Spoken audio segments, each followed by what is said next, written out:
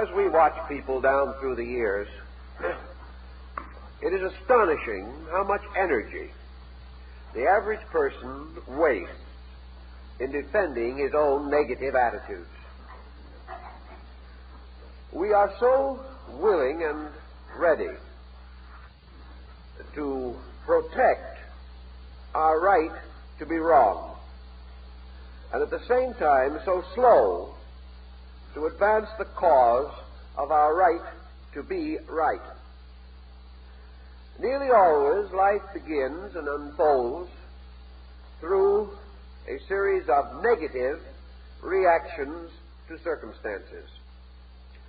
There's an old saying that we all know is true, that bad news travels more rapidly than good news. We are more responsive to our instinct to criticize than to commend. We are quicker to condemn than we are to praise, and we are more likely to observe the faults in others than to seek out their good points. All these tendencies seem to rise in deep sources within our own natures. We are not even aware of our own critical tendencies in many instances.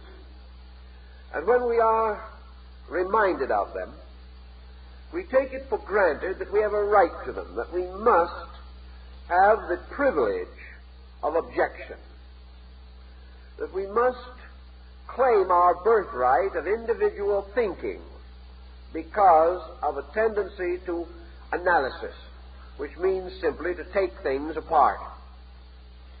And by the time we get through taking our friends, neighbors, relatives, and world apart, the collective results in this kind of a disjointed situation in which we now find ourselves. So many people have taken the world apart, and so few have attempted to put it together, that we cannot be surprised if it is not the kind of a world we wish it was. If then this tendency to negative attitude lies at the root of our trouble, is there no way in which we can remedy it? One of the things that perhaps points this up more than anything else is our personal reaction to situations beyond our personal control. There's hardly anyone who does not become indignant, dismayed, astonished, offended when he picks up his daily newspaper. Yet it would be difficult to prove that any of these emotions contribute to the solution of the problems which the paper unfolds. There is no actual indication that indignation is solutional. Now, some can say that it can be solutional to this degree, that it can cause persons to unite, to rise above personal opinions and attitudes, and can create a kind of aggressive action in some direction or other, that it forms a valuable criticism by which things can be changed. For most leadership is sensitive to the indignation of its following. Actually, however, it is not the indignation that causes this reaction which we hope to achieve, because the problem finally settles down to a simple issue: what is right and what is wrong. And the individual attempting to solve this, coming to valid conclusions and clinging to that which is right, develops a strong, natural, defensive and offensive organism.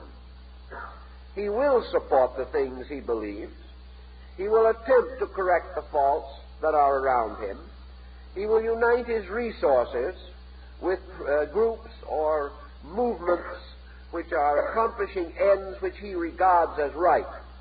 But none of these things are accomplished actually by fretting, by fussing, by becoming angry or disturbed. The disturbance is merely a loss of energy. The solution is achieved by the individual's clearly defining what is necessary and doing it. Now, one of the reasons, I think, why we have a tendency to dissolve in conflicts within ourselves and with others is because conflict is our only outlet. We do not have any clear concept of solution. The individual confronted with a problem does not see how he can solve it. He does not see any pattern through the application of which the problem can be corrected. Therefore, he can only stew. He can fuss. He can fume. He can become disturbed, in this way letting off steam. But this is only a manifestation of frustration. It does not lead to the answer. The reason why we do not have more answers is because we do let off too much steam without purposeful meaning or viewpoint. And also because in most instances we are untrained to find the answer. There is an answer to every problem. This answer does not lie in excitement. It does not rest in righteous or unrighteous indignation. It lies in skill. It lies in a disciplined method by which certain ills can be corrected. The application of the proper methodology to a problem must ultimately be solutional.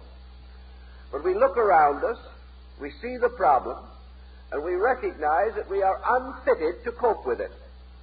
Why are we unfitted? Because the sources of our instruction have generally ignored the need for the correction of existing problems. This does not mean that these sources are entirely sterile of constructive ideality. They are not. But like most of our thinking, our educational and cultural perspective jumps over the immediate, passes or bypasses the simple thing that is needed now, and escapes into generalities, dealing with large issues, but failing to meet the challenge of an immediate problem. Thus, we may have a strong training on what would be the theoretical course of our political, cultural, or economic life, but we are not trained to meet the daily emergencies of our own existence. We are not equipped to do so. We are not given the resources necessary to solve our problem. Nearly everyone who is out trying to solve other people's problems has problems of his own, which require immediate attention, but he is not able to cope with them. He is not able to meet them with necessary resource ability. If then, being frustrated, he sees no other clear course of procedure, we find him settle down into the cultivation of negative, fatalistic, and essentially detrimental personal attitudes. He becomes a fusser. He becomes a conscientious objector to everything. He becomes disillusioned, cynical, skeptical, and particularly among the intellectual group, he loses faith in the possibility of solution. We see this around us every day, where the individual is no longer attempting to plan in terms of solution, but is simply allowing himself to live from day to day in a world that is entirely unsatisfactory to him. This also, of course, brings us to one of the most important considerations that we have, namely the relative inability of any individual to change the collective pattern of society around him. A few powerful individuals may have considerable spheres of social influence, but even these spheres are strangely circumscribed. The moment an individual in high position attempts an action contrary to the general opinion of his time, he finds himself almost as limited as the private citizen. What is not supported by the average person cannot be attained by his leaders. And the average person today is not supporting. He is so much more against what he does not like than he is for what he does like, that practically every progressive effort of society runs into argument, discord, and confusion. The individual, then, being forced to live in a world essentially unsatisfactory to him, but a world which he has not the dynamic to change, a world in which perhaps his own attitudes are minority attitudes, and there is not sufficient support from others to make his projects possible. This individual falls back into hopelessness. He falls back into frustration. He gives up and takes various escape mechanisms as the only possible way to adjust to the pressures of living.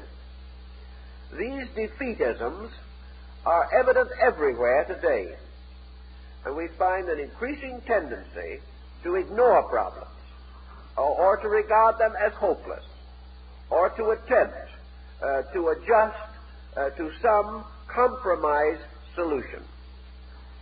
We have often pointed out that if it is true that the individual must be the victim of collective pressures, then there cannot be any basic integrity in the universe.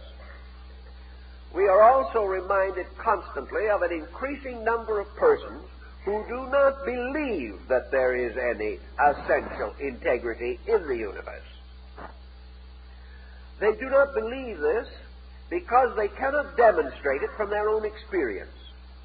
The philosophy by which we live is derived from our own observation and participation in living problems. If, therefore, we are unable to perceive law and order in the patterns which particularly affect us, we are not likely to acknowledge law and order in larger patterns more remote. So today there is an constantly increasing intensity of negation. The individual doubts.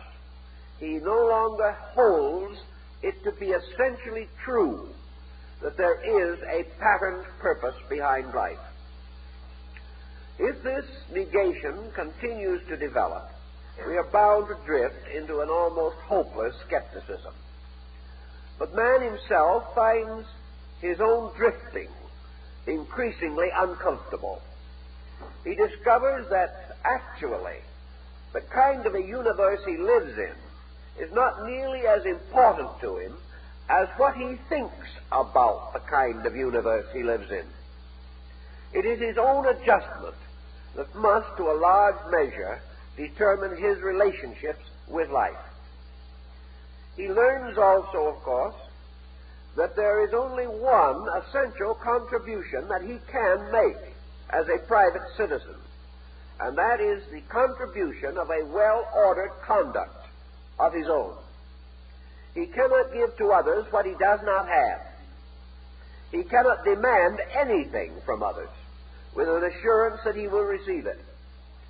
But he can bestow of what he is or of what he has according to his own insight and understanding.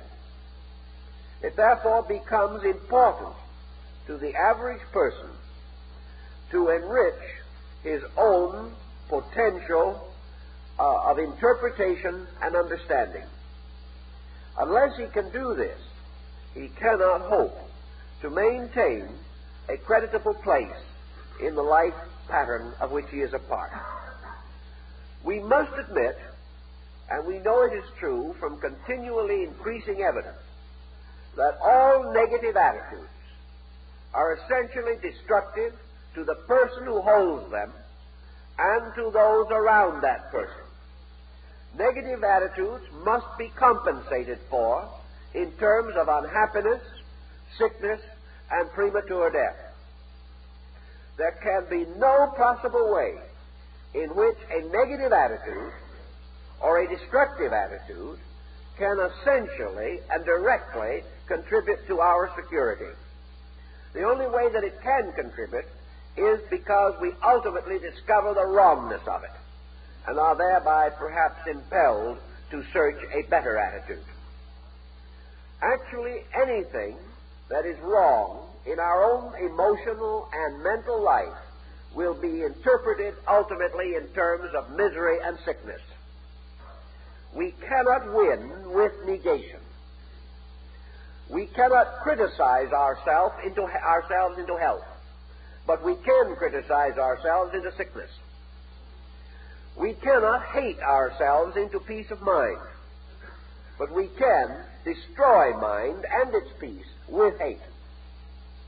Every negative attitude, no matter how much we defend our right to have it, or how justified it seems to be, must end in a negation in our own natures.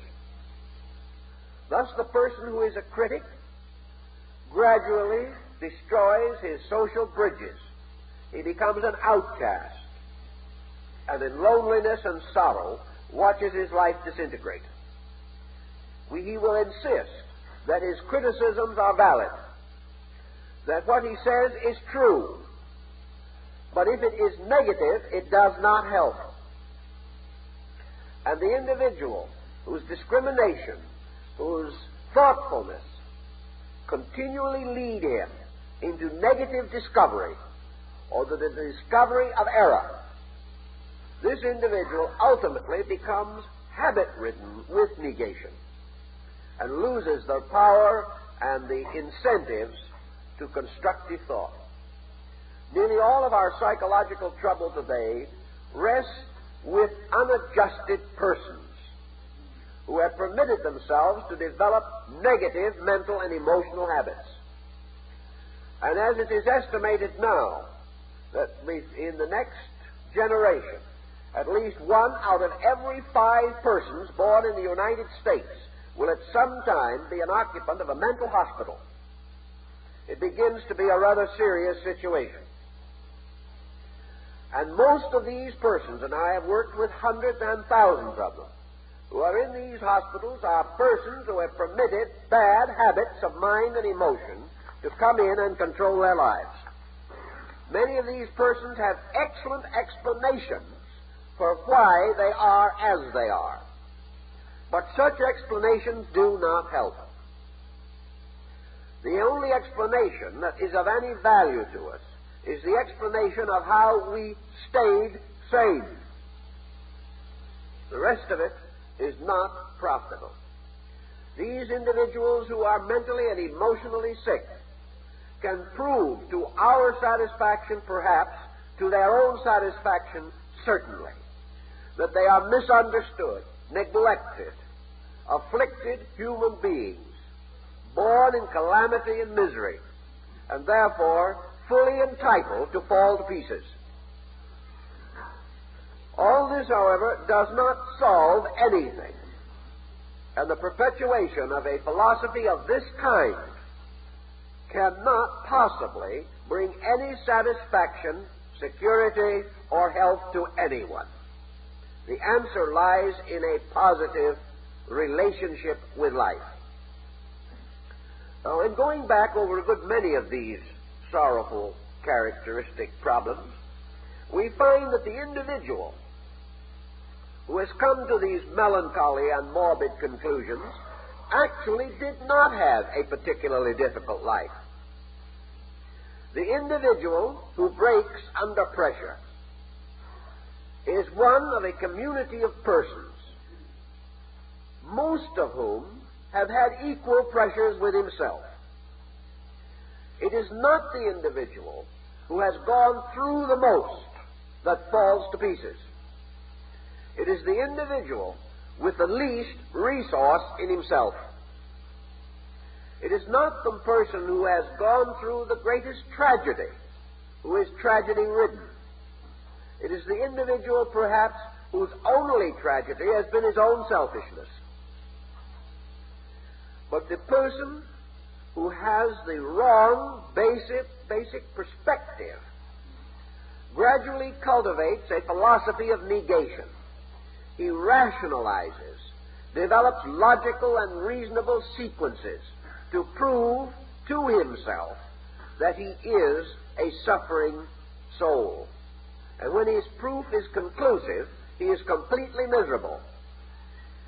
And this complete misery has about it a nostalgic kind of uniqueness. And we have a competitive attitude in which human beings actually vie with each other as to which one can be the most miserable, gaining a certain distinction from having suffered tremendously. Years ago, we had a group formed. In fact, it was created quite a time ago, but became prominent about 20, 25 years ago, a group dedicated to public confession.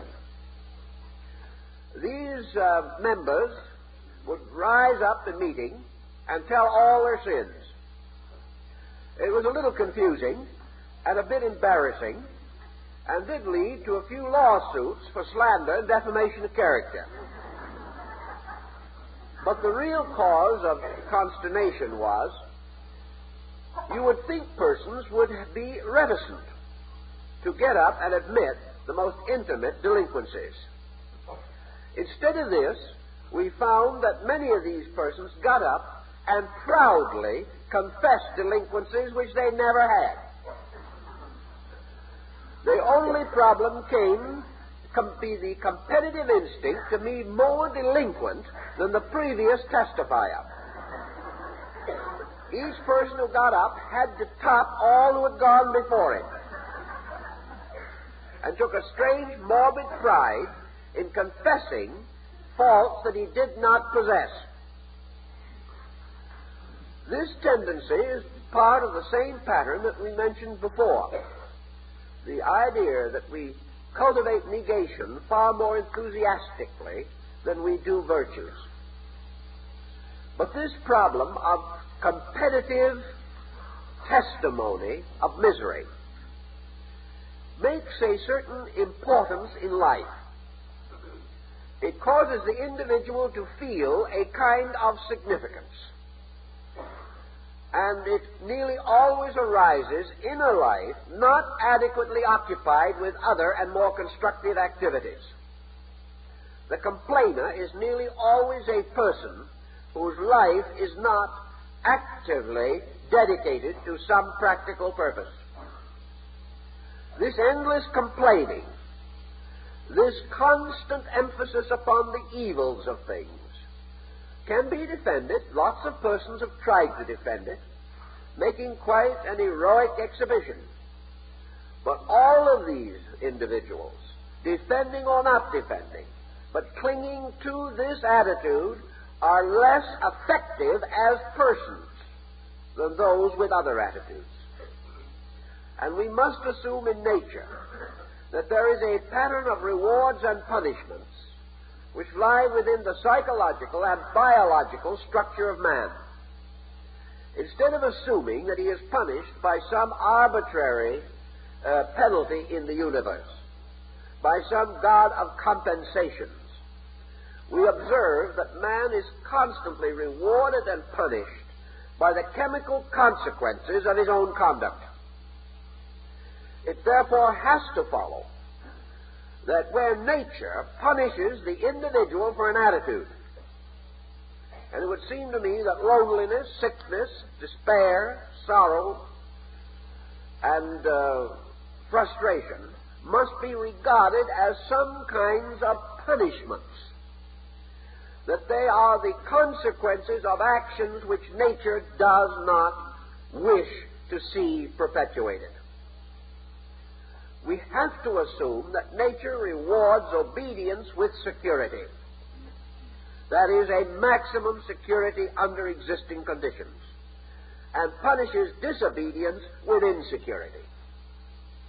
As our entire generation is lacking in security, as the average individual is insecure, we must assume that what he is doing, how he is thinking, what he is feeling, these things must be wrong, or they could not be punished by a just natural pattern. And each person must ultimately make an accounting to his own biology. He must face the result of his thinking and his feelings upon the cell structure of his own body, upon the circulation of the blood, upon the vital organs of his body, and upon his nervous system. If these are whipped by his actions and attitudes, then these actions and attitudes cannot be correct. Now, underneath all of this, perhaps, lies a deeper problem, namely that biology and physiology may not have been originally conceived or devised for the purposes to which man has dedicated his life. The individual has gradually become a highly complicated mental, emotional creature. And nature, apparently, regards complication as a fault. Nature does not reward any form of complication. The natural processes are direct and simple. And while we may not understand them all, when we discover a new phase, we are always amazed at its simplicity. Truth is usually overlooked because of its simplicity. So man was created, apparently, for a rather simple kind of life. Now, this does not mean that it was intended that he should be an agrarian to the end of his days, or that his entire psychology was built for the time when he lived in a hut in the forest. This is not true. But it is essentially true that man was not created to sustain the degree of wear and tear which he imposes upon himself. Man was not created with an equipment to maintain him against world wars, atomic bombs, crime waves, and the ambitions of leaders and the tribulations and antagonisms of nations and states. He was not created for such an intensive, negative way of life. Thus, his very so-called advancement, with its continuous emphasis upon tension, pressure, and stress, this so-called advancement is resulting in a serious biological complaint which arises out of the bodies of those persons who have exceeded their own resources in their efforts to live. Thus, the answer must lie in simplification and the conservation of resources, the integration of life upon patterns less intensive, less destructive than those with which we are daily confronted now. Nature is again telling us that our ways of life are subject to penalty because they are wrong. Now, a great group of persons arises in a culture such as ours, proudly proclaiming the things we do, telling us that these various activities, useful or useless, are indications of progress. That if it was not for this dynamic with which we are constantly rattling ourselves to pieces, we would not be the prominent, progressive, up-and-coming people that we are. But are we prominent, progressive, and up-and-coming? As we look around us, it looks more as though we were down and departing in many things. It looks as though we are constantly more concerned as to whether or not our progress can survive. And we wake up with consternation to discover that somebody else discovered the Sputnik. A very grave shock to our egos. And we begin to question whether our present way of life is protecting and preserving the leadership we thought we had. Because in the long run, a world or a generation or a nation or a race of sick people cannot preserve leadership. We cannot rule the world if our own psychic natures are in a state of constant uproar and disintegration. In our own daily and immediate problems, these same rules hold true. We live in a constant tension live in an intensity almost beyond our conception. We think we're getting used to it. We are firmly convinced that man can adjust to anything. To a degree, man can adjust to anything that is real. Man can adapt himself to all inevitables, because inevitables arise in nature. But man cannot always adjust himself to his own stupidity. This has no valid source in nature, and is merely an expression of his own ignorance. An individual who adjusts himself to ignorance will remain ignorant.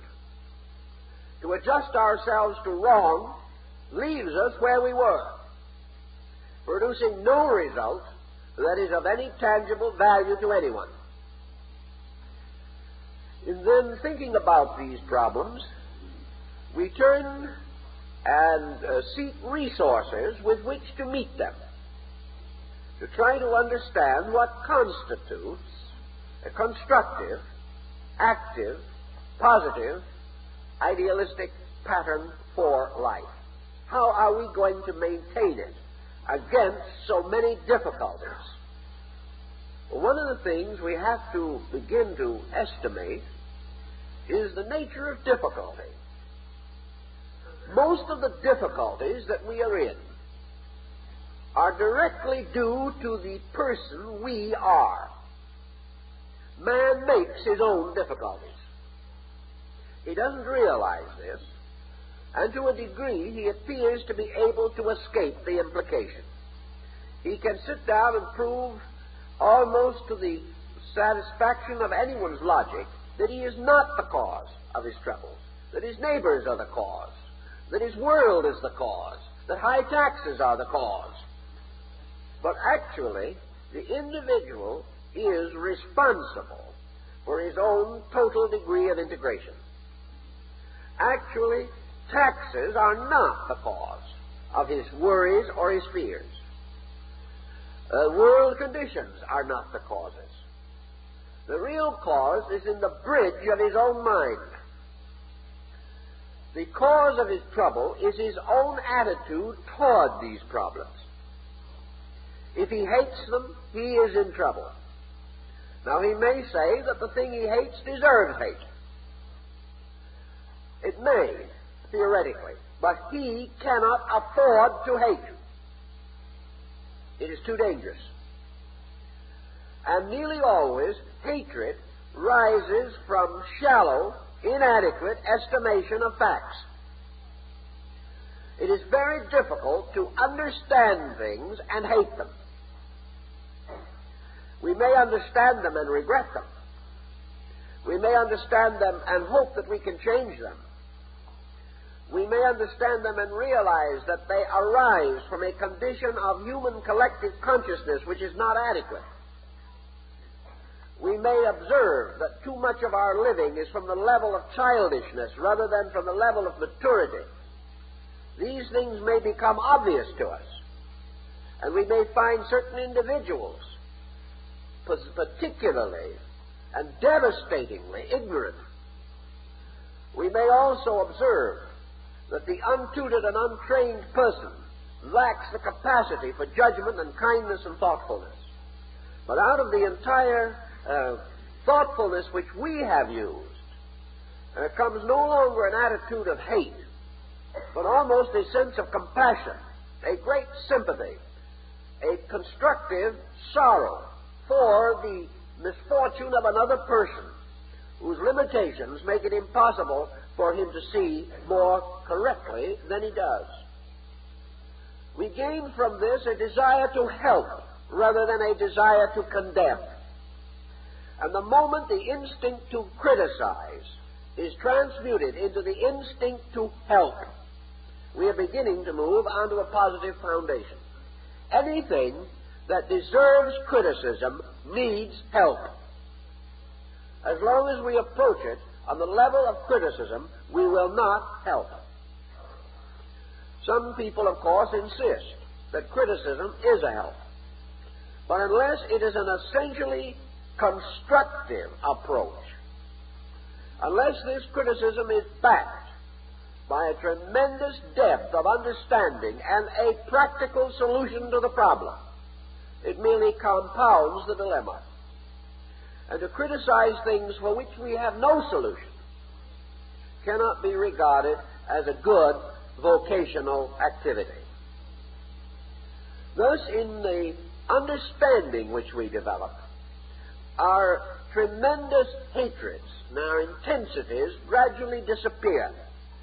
And in their places, we have a thoughtful, perhaps sadness, but most of all, a deep realization that behind and through things that appear to be wrong are motions which are essentially right and which will come to their own in due time. In any way that we can help these motions to come true, we are available. But mostly these constructive motions require a very great degree of personal composure.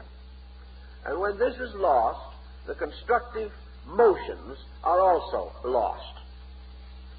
To then approach this problem, we have to build a philosophy of living, a concept of life that relieves us from the need to condemn. We must find a way of internal adjustment that permits us to recognize error and regret it, but not to be confused by it.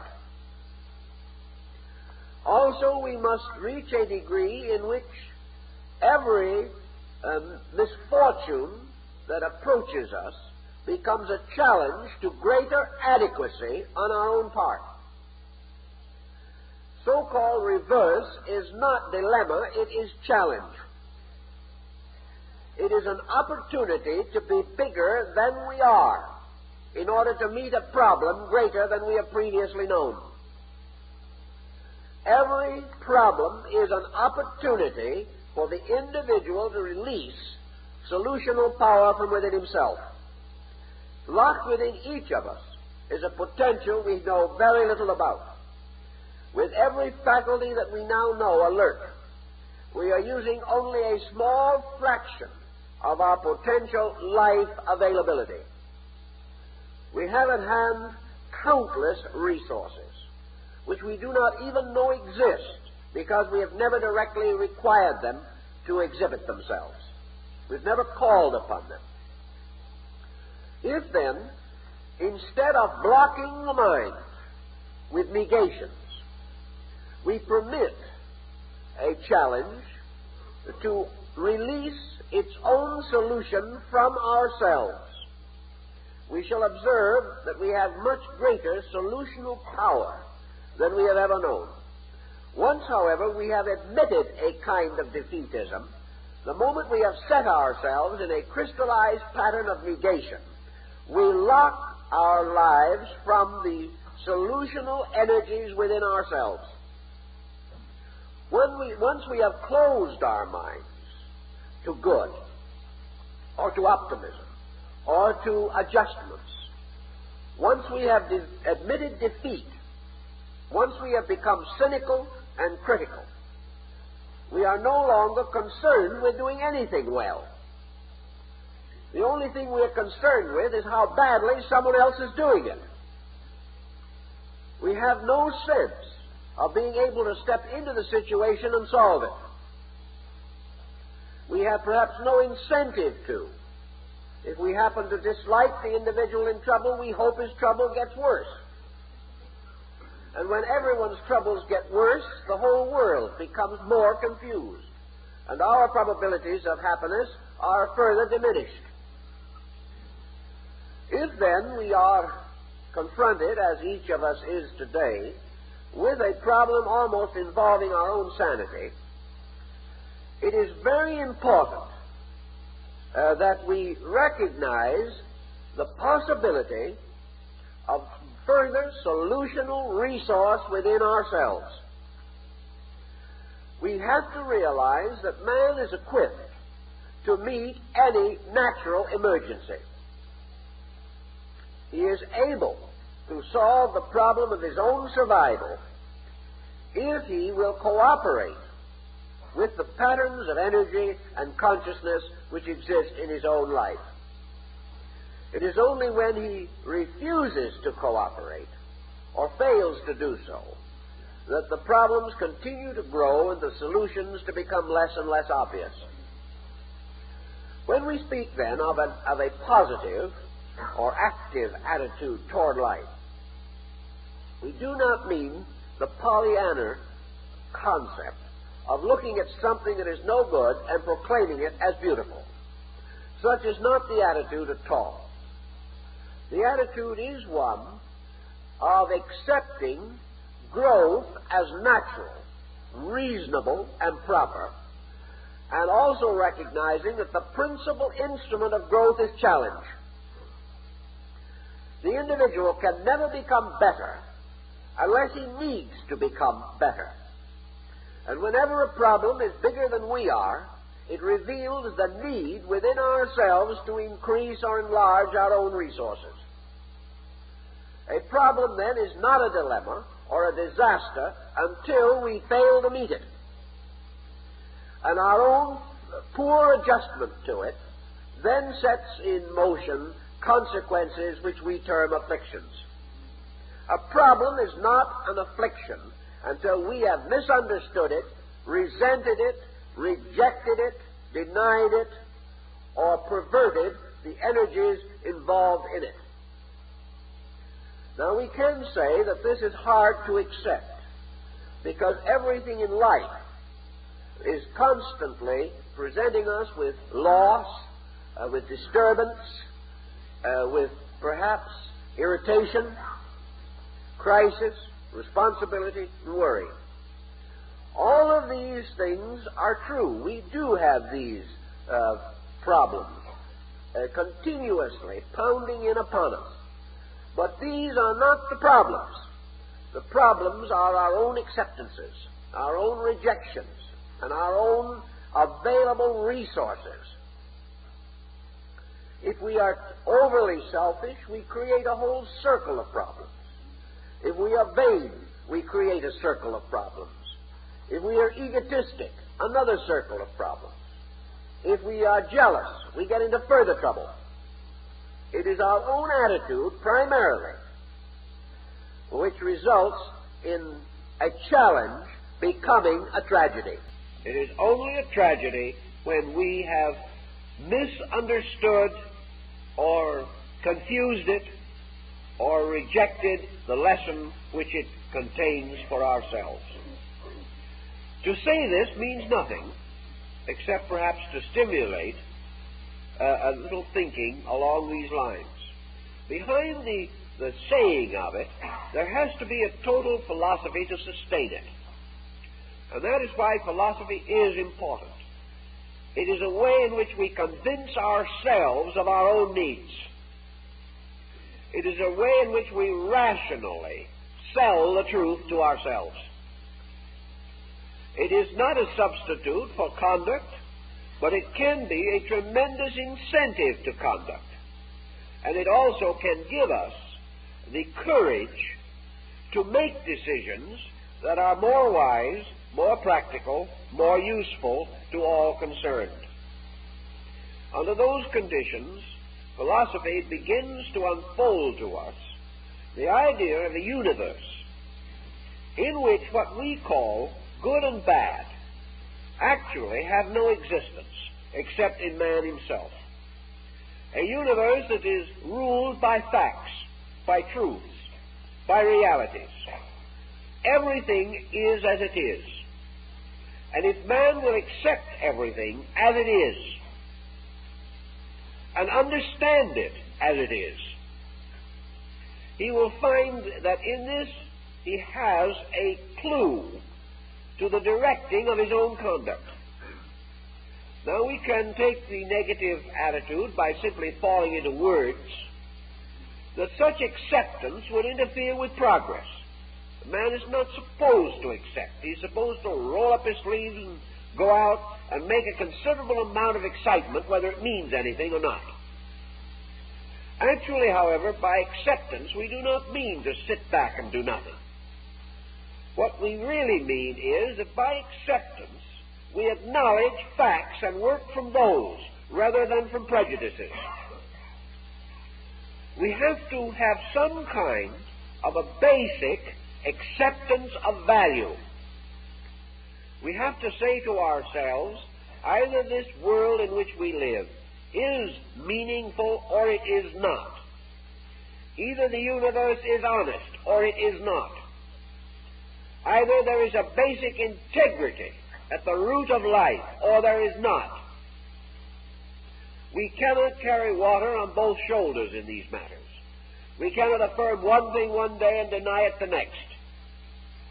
We must either believe that this universe is a planned thing, and that behind it is a creating intelligence and consciousness able to administer and administering this vast unfoldment according to lawful means, or there is not any of these factors, and man is simply a creature of accident, circumstance, and incident.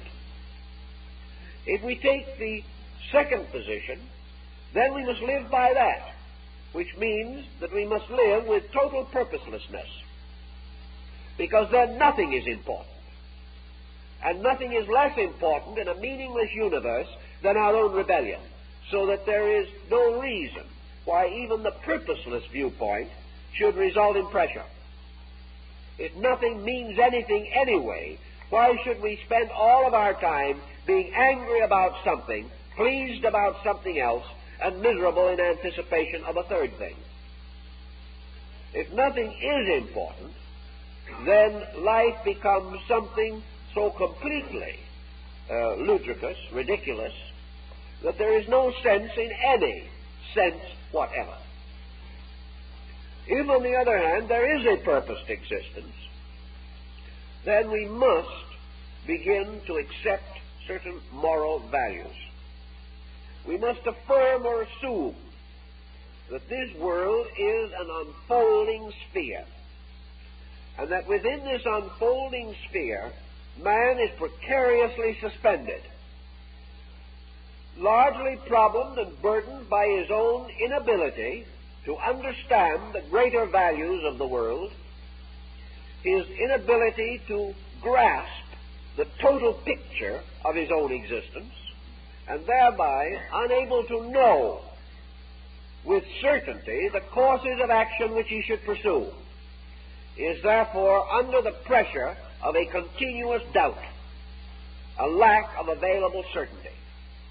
Lacking available certainty, he turns to the inner part of his own life, supporting it, sustaining it, and enriching it to the greatest degree possible by recourse to and reference to the great achievements of other times and other ages. He uses the great philosophies and religions of life as guides and aids to understanding. He seeks to know better and to live according to the teachings of Buddha or Jesus or Confucius or Lao Tzu, because he believes these persons have lived well. He tries to draw upon the spiritual experience of his race for courage, conviction, for understanding, and for sustaining faith. And gradually, out of his conviction, he integrates a constructive attitude, which he must then put to work, proving or disproving it. It's interesting, perhaps, to realize that there is a reason why certain great systems of thinking have lived. They have not lived because the Creator was proud of them, that is, the human Creator. These systems have not survived because of the mere pressure of personality. They have survived only for one reason, that in common experience they have proven true. That individuals have found in these teachings, religious, philosophical, principles which when applied are ever true, which when lived produce results which are commendable, constructive, and secure.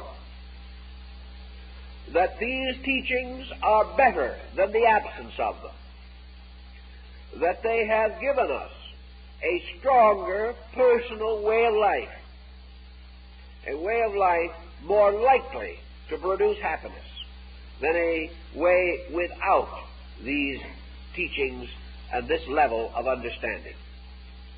Thus, humanity has created its own saints by recognizing and rewarding those whose ideas have become an imperishable part of human good. And in this way, we begin to sense that man is forever experimenting with value. All of these great teachers have united in certain positive concepts.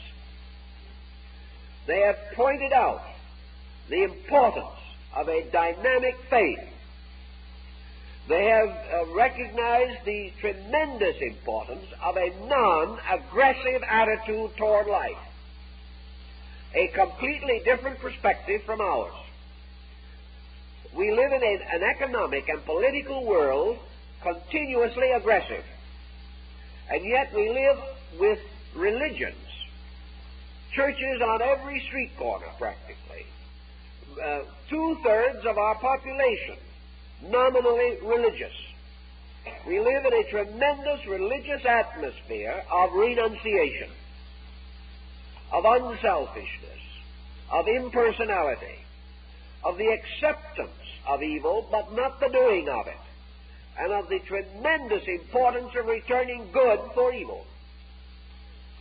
These things we affirm. We believe, but we cannot operate them in our daily life because they run headlong into the small personal prejudices which are more important to us than principles. Yet therapy lies directly in this level. No one wants to be sick. Very few people can afford to be sick under the existing conditions. And socialized medicine is no solution in the sense that it will not give back to the individual his proper energies, even if it helps him to pay the bill for his mistakes. In the sense of paying the bill, it does help, but it does not solve the problem. The problem lies not in getting well, but in staying well in the first place. And these great philosophies that we have known, as Christianity, Buddhism, Judaism, Muslimism, Taoism, Confucianism, Hinduism, these great philosophies have been in common agreement. And millions of human beings, hundreds of millions, living under them for the last 2,500 years, have discovered as factual experience within themselves when they have been able to be big enough and strong enough to live these principles, that in the recognition of a non-combative, non-competitive code lies the health and security of the people. That we are not ever going to attain peace, happiness, serenity, or security by a constant psychic pressure, by constant irritation and agitation. We're going to find the solution to our problems in the integration of our own resources. Assuming for a moment that we will acknowledge with Western man, even though Eastern man is not entirely of the same opinion, that there are many problems that can be solved with good thinking, that real thoughtfulness and real regard, friendship, thoughtfulness, and affection, simple, direct, sincere, these will solve many problems. But how are we going to have any of these qualities, simple and sincere, while we remain totally complicated, the victims of pressures from within our own psychic natures, eternally destructive of simplicity and sincerity and affection and regard? How are we going to dislike people often enough and long enough to attain this serenity we talk about? How are we going to complain our way into peace of mind? Or how are we going to scandalize our way into security? We cannot. And to achieve our ends, we have to begin to reintegrate our own basic standard of values. Before we can permit any positive value to grow, we must, to a measure at least, escape from the pressure of negative value. If we are going to have a beautiful garden, we must first clear the land. For if we leave all the weeds and the stumps there, our flowers will not grow well. And after we've planted the garden, if we wish it to become a beautiful garden, we must take care of it. We must see that the plants receive nourishment and water, and that they are planted according to their own natures, some in the sun and some in the shade, so that each is given the opportunity to be itself. If we do not use this care and this thoughtfulness, we have no right to resent the universe if our garden does not grow well. And in our own thinking, in our own living, before we can create a constructive philosophy of life, we've got to get the weeds out of our own consciousness. And these weeds are hate and fear and doubt and jealousy, suspicion, egotism, over-possessiveness, over-ambition, envy, and such attitudes as must always reap a whirlwind. All of these actions and attitudes must end in trouble. If we want to be out of trouble, therefore, we must prevent the continuance of these attitudes. Now, we can't just simply say to ourselves, let's stop being jealous. Unfortunately, we have nursed these negatives so long that we can no longer control them. They control us. We are the victim of habits. And these habits are those of negation.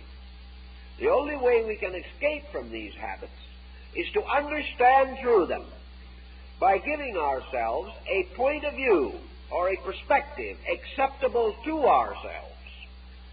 We must sell ourselves something better in order to unsell ourselves about something worse. Our new attitude must arise because we have a new and better conviction about value. The moment the conviction is established, that which is inconsistent with it falls away. The only reason we're in trouble is because our conviction is on a level which causes trouble. When this center of conviction changes to another and better level, the trouble falls away. We cannot escape jealousy and fear and all these pressures simply by denying them or by attempting to frustrate them violently in our own natures. But we can gradually become educated. We can gradually find out what true learning means, and that learning is really helping to build higher levels of conviction, giving us better instruments with which to estimate values, giving us stronger inducements to seize and think straight, and through the straightening out of our own crooked thoughts, relieving ourselves of the pressure of convictions that are essentially wrong. Thus, by degrees, we can create a new level of action. And this new level of action must precede any change in our living. As long as we remain the same, our condition will remain the same. No individual, simply by wishing without doing, will change the pattern of his life. If, then, we wish to get a truly secure position, we have several possibilities.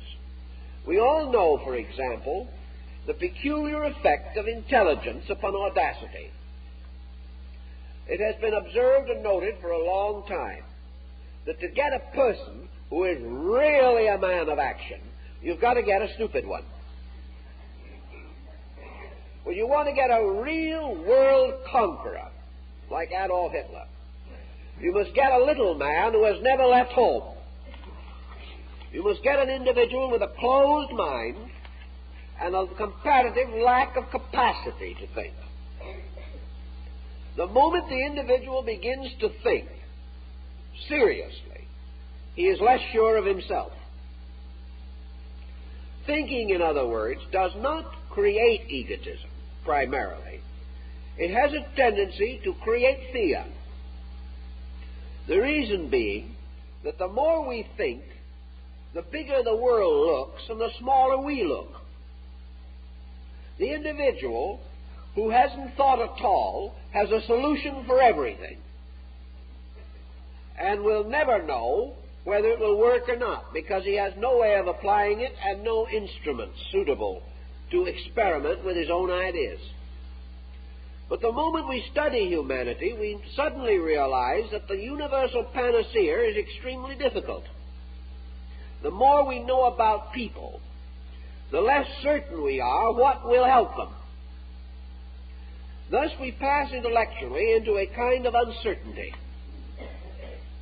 An uncertainty which causes the contemplative person to be accused of being non-active.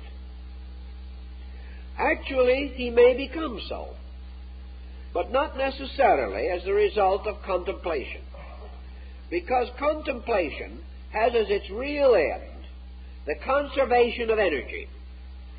Its purpose is to recognize that you cannot attack 10,000 problems like Don Quixote de la Mancha, lancing windmills, that you cannot go out on a knight errantry of reforms, simply attacking this evil and then that evil, and finding that for every head of evil you cut off, 7 more grow, as in the Greek myth. The contemplative person is looking to find the root. He realizes that if he can discover the basic common denominator of trouble and can attack that with one clear decision, one clear discovery, he can uproot 10,000 evils. That behind all of the mistakes we make, there is one basic tendency to make mistakes. That behind all of the wrong thoughts, wrong emotions, and wrong actions that exist in the world, there is a fallacy. And that this one fallacy must be attacked in some way. That the only answer lies not in tearing the leaves off of the tree, one by one, for they will grow again next year. If the tree is poisonous or injurious, the only way to get at it is to chop it down at the root. Otherwise, you cannot remove it. You cannot end it. So the contemplative life turns away from a non-valid action that we are all guilty of, this action of trying desperately to fight particulars, and causes us to turn to the contemplation of those great general principles which are responsible for all the particulars we do not like. And as we go further and further into these problems, we realize that error, as we know it, stems from a wrong concept, a wrong premise, a wrong attitude basically toward life. And this wrong attitude, whether we want to admit it or not, is an attitude of aggressiveness based upon ego, by means of which man is attempting to dominate something that he should obey. He is trying to be free from law, when his only hope is to be free under law. He is attempting to impose himself upon the world, refusing to recognize the fact that he's totally incapable of wisely administering this world he is attempting to conquer. He is trying desperately to cause the universe to be under the guidance of his mentation, when up to the present time he has been unable to demonstrate that with his own mind he can govern even himself. So there are basic errors, and most of these basic errors root in aggressive egoism, root in this concept that we are right and that we are born to command. when we are probably actually wrong and are born to command only our own resources, which to us is not a glamorous perspective. Out of this, then, man has to reintegrate his way of life. What he is doing is destroying him, and he knows it. Therefore, he cannot sustain it, and he cannot defend it. He can only tolerate it. And as it becomes more intolerable, he will have more difficulty tolerating it. What he must have is a way of life rooted in nature's purpose, in the universal dynamic itself, not in his concept of things. But he says, I can't do this because I don't know what it is. The reason he doesn't know what it is because he has done so much agitating of himself that he has never been receptive to value. Man possesses, of all creatures, the only group of truly reflective powers that we know. Man alone is a contemplative animal. And because he is a contemplative creature, he has a power greater than any other animal that we know. But he doesn't contemplate.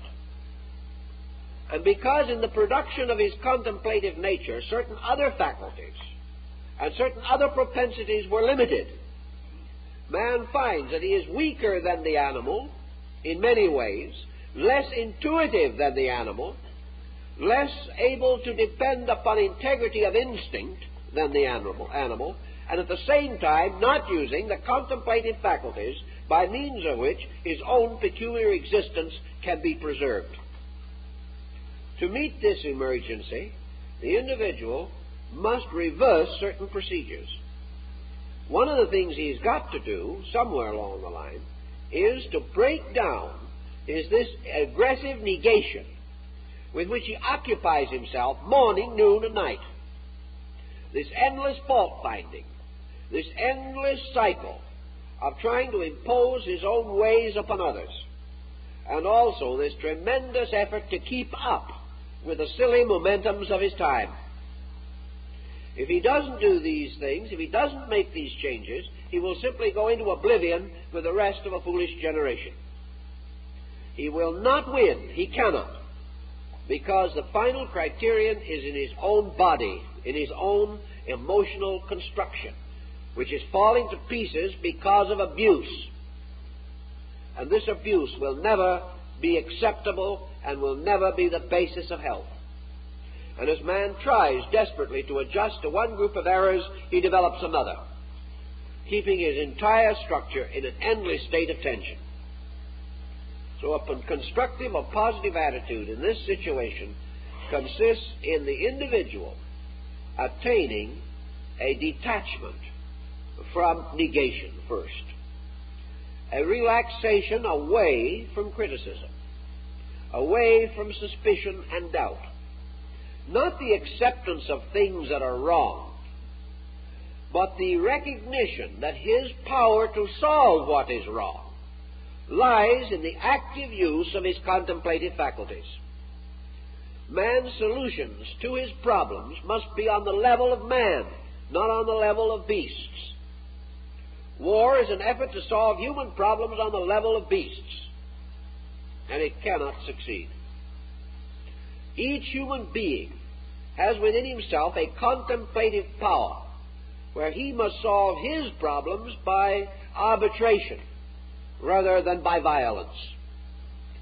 When he neglects the power to arbitrate, when he neglects the contemplation of solution, he destroys his humanity, destroys the uniqueness by means of which he has a reason and justification for survival. So we say that the person in these problems, in his daily living, must begin to relax away as far as he possibly can from these intensities, recognizing them not as virtues, but as hidden vices.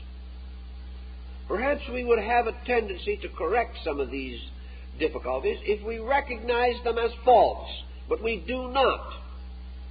We have grown so accustomed to them, we think of them as virtues, as indispensable parts of ourselves. Our right to criticize is a sacred right. Our right to condemn is something that we will fight and die for. And yet neither of these, criticism nor condemnation, solve anything. They merely magnify and complicate the problems of living. If we can ease down on this a little and give ourselves a chance to relax and allow the contemplative level to come through, we will find that in a more impersonal attitude, less dominated by destructive intensity, we are in a position to discover workable solutions. Intensity destroys our power to solve. Anger destroys our power to think. Hate destroys our power to love. Fear destroys our power of faith. All things needed to solution are destroyed by their opposites. And the individual who has the negative qualities cannot at the same time sustain the positive ones. He must decide between them. And the amazing thing that he doesn't realize and has never been able to realize is that love is a kindlier, happier thing than hate. We have never seemed to find as much satisfaction in the development of our virtues as we have in catering to our vices. Yet actually, our thoughtfulness, our kindliness, our friendliness, these are the sources of happiness. These are the things which bring us contentment. These are the very conditions we dream about. These are the things men go out in war and fight and die for. Yet in decision we do not choose to cultivate them. The moment some temptation to be unhappy comes along, we are perfectly willing to sacrifice our birthright of happiness. Out of the recognition of this situation, we do have the right, if we wish to apply it, of choosing positive and constructive attitudes. We can choose not to gossip. We can choose not to criticize. And we can choose to seek the good in things, realizing always that there is something of good, and furthermore that the acceptance of the fact of good is the greatest stimulation toward the growth of good. Henry Ford proved in his work with ex-convicts that when you have a faith in a man, you have a greater probability of that man maintaining his own self-respect than when you suspect him. The moment you doubt him, you destroy his faith in himself. The moment we suspect, we create suspicion. Whereas if we have a strong and constructive attitude, we have the greatest and most powerful defense against betrayal.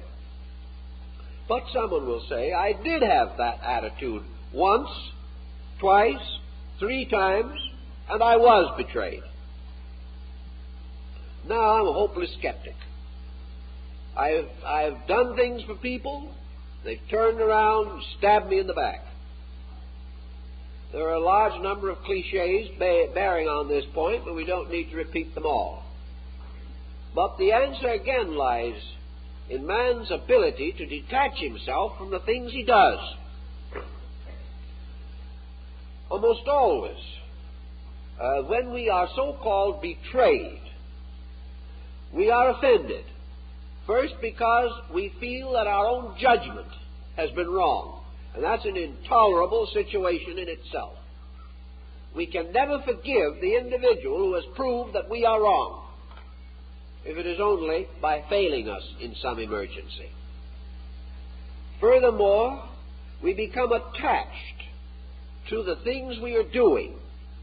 We expect results. We demand results. But we live within so small a reference frame that the only results that we can see must be almost immediate ones. It is difficult for us to imagine that something the results of which we cannot see has results. And nor can we be satisfied with the belief that those results may only reach their harvest long after we have gone. We must have the proof of it right now. All of this, again, being the imposing of our own mind and our own attitudes upon things. We do not do things well, generously, lovingly, and finely because we expect reward. We do these things because they are the law, and we either keep the law or die from breaking it. The other person's reaction to what we do is according to his own understanding. We are not responsible for his understanding, but we are responsible totally for our own. And if 5,000 persons fail us every day of our lives, that is no excuse for any human being to become cynical. Let's face it. Because we must live with ourselves. And if we do not believe in cynicism, then the failure of other persons cannot make us do that which we know is not right. The moment we permit ourselves to fall into this error of being discouraged, it means that our faith in value is not great enough. This evidence, by the way, is not so remarkable as we might first assume. There are very few persons who have not been given indications of gratitude. There are very few persons who have done great things over a continuous period of time without recognition. There are very few persons whose kind deeds have always gone awry. What we generally again do is promptly forget the kindnesses that have been done to us, the gentlenesses which have returned to us, and when 50 persons are grateful and one is not, that one is the only one we remember. If we look back over our lives, we will realize that we have not been the continuous victims of ingratitude. We have been the continuous victims of our own attitude toward it. We have willingly and willfully rejected the kindnesses which we should have appreciated in order to nurse the grudges we should have forgotten. Thus, regardless of how we approach it, as Henry Ford found out with the criminals or ex-criminals that he took on parole and employed and placed in positions of responsibility, every one of them did not live up to it, but the majority did. And it would be quite possible to build a philosophy of life upon the one who didn't. But that philosophy of life would be wrong, because it would forget the dozens and hundreds who proved themselves trustworthy in every way. The same way, if we are negative and recognize and remember only negation, we can prove it, but the proof is not valid, because it is a proof based upon a minority incident. It is the magnification of a particular, whereas the men who did respond and did come through represented a generality, a larger group. And their testimony, 99 to 1 perhaps, is the more valid. And in life, the hundreds of good things that have come to us are more valid than the few unpleasant remembrances that we cannot get out of our systems. So if we take our attitudes and examine life fairly, we will discover grounds for optimism. We will find that this world is not nearly as bad as we have forced it to be by our own thinking. And building a more generous, contemplative relationship with life, we will begin to see that we have been wonderfully blessed and protected through countless emergencies. And that also, if we could maintain and preserve the gentleness of spirit, which is our birthright as human beings, we could live victoriously through this span of life, creating good for others and strengthening the integrities in ourselves. So our positive attitudes must arise from a total picture of our own living. When we shall discover that actually we have enjoyed much more than we have suffered, and if we have suffered, it has usually been because we were not big enough and not deep enough to find the value, the basic beauty, the deep meaning, the important instruction in certain experiences. These we have resented. We have resented them because we rejected them. And in so doing, have created negation. If we understand these things, we can begin to build a more constructive attitude and a better philosophy. And we will find that the proof of it will lie in its effect upon our total economy as persons. When the facial expression begins to relax, when the tightness leaves the corners of the mouth, when the nervous, angular motions of the body begin to soften, when we can begin to enjoy the good that comes to others, when we can actually feel a little better when we get up, a little better through the day, as the result of trying, of striving, we will realize that a good attitude is our only protection in life, and that without it we cannot survive. Nature tells us this, and if we are wise, we will obey nature. And watching nature's way, we'll probably discover that we can save ourselves many sorrowful hours, many years of reverse, and many misunderstandings, which are due only to our own lack of perspective. So beginning to take responsibility for our own condition and living according to it, we can slowly integrate a really purposeful point of view, one that will help us and strengthen us and give us courage to face the future. Well, time is up, so let's